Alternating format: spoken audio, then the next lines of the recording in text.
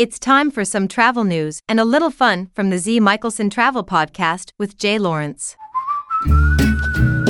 Well, I'm Jay Lawrence. And this is Z. Michelson. So, Z, let's get down to what we're talking about today. I understand you have something about a bucket list or something? Well, you know how everybody's kind of getting things on their little bucket list. Yes, and I've got mine almost finished. Oh, you finished your bucket list? Yeah, what do you do? How long was it? Well, I only had 2 things on mine. yeah. So what the trick is, what happens when you finish your bucket list? Well, I do have some suggestions. 12 places to go after you've finished your bucket list.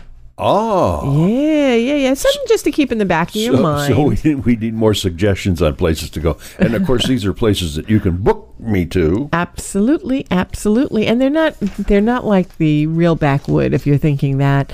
So if you go to Rome, you might want to go to Milan. And that's Italy, right? That's in Italy. Yes. The traffic isn't that bad in Milan. It's also, if you're into fashion, it's one of the fashion capitals of the world. You got the Duomo over there and the Galleria Vittorio Emanuele. Those are just some of the things that you can see in Milan. So, if you're in Rome, go to Milan. It ain't that far. And again, you can take the train, because the train system is fabulous. All right. Okay. So, let's stay over in Europe for a little bit. If you're in Madrid, yes, you might want to check into Barcelona or Tenerife. These 2 cities are the tops of the bucket list. A lot of people like to go.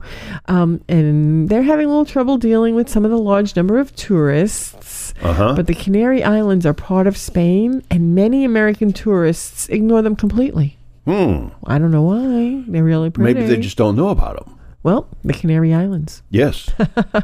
The largest of the islands is Tenerife, and it does have a wide array of things to see and do, and it even has, now I use this word lightly. Yes. Dormant volcano.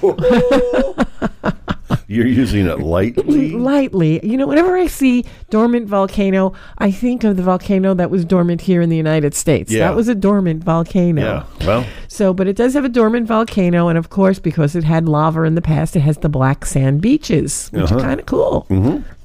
Okay, so you know that I spent a lot of time in Los Angeles. Yes. Okay, so after you finish visiting Los Angeles County... Is there anything to see in Los Angeles? Oh, tons of stuff to see in Los Angeles. You got Hollywood, and Malibu, and Santa Monica, and, the list goes on and on. However, take a short drive up north. Up the coast, you can even travel up the coast. You got Oxnard, Ventura, Simi Valley. The beaches are a little less crowded. The ocean drives are fabulous, and they have fields of strawberries. Strawberry fields forever. Now, could I get to the Reagan Library? Yes, and if you're into history, yes, you have the Island National Park and Ronald Reagan Presidential Library. Oh, that's great. Now, was that up like US 1? Is that you one can travel 1. Is that 1 or 101? Pacific Highway. Pacific Highway.